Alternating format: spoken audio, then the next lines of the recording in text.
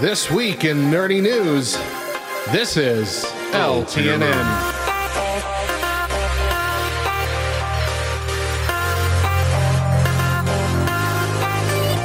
Valve has announced its new Steam Deck, a Switch-like handheld that works with your Steam account, allowing you to play your Steam games on the go. 3 versions are available at a pretty steep price. The cheapest version with 64 gigabytes of storage will run you $400, with the most expensive version clocking in at $650. Though this version comes with 512 gigabyte storage and a lot more bells and whistles.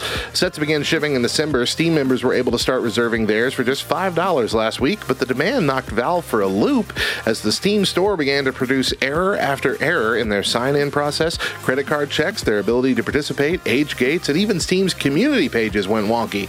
Despite this, enough reservations have been taken that it looks like the earliest you can expect to get yours if you sign up today is early to mid-2022. So maybe don't wait too much longer.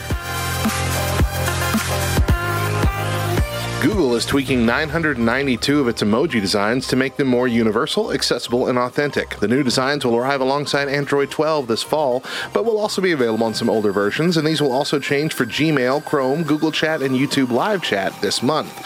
While none of the changes are particularly drastic, they are designed to help make the emoji more easily recognizable. For example, the pie emoji is changing from a slice of pumpkin pie, which in many other places in the world might more closely represent a tart, instead to a traditional steaming apple pie.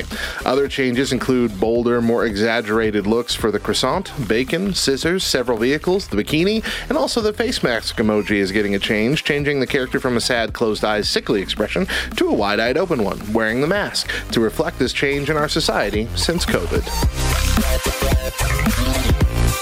And finally, author Rick Riordan shared an update about Disney's Percy Jackson series. He said, "I am delighted to report that I am feeling more confident than ever about the quality of writing the show will have, and I am over the moon about the level of thoughtfulness and love for the book series that everyone is bringing to the discussion."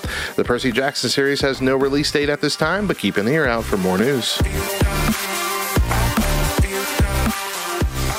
That was This Week in Nerdy News. I'm Radio Matt, and this is LTNN.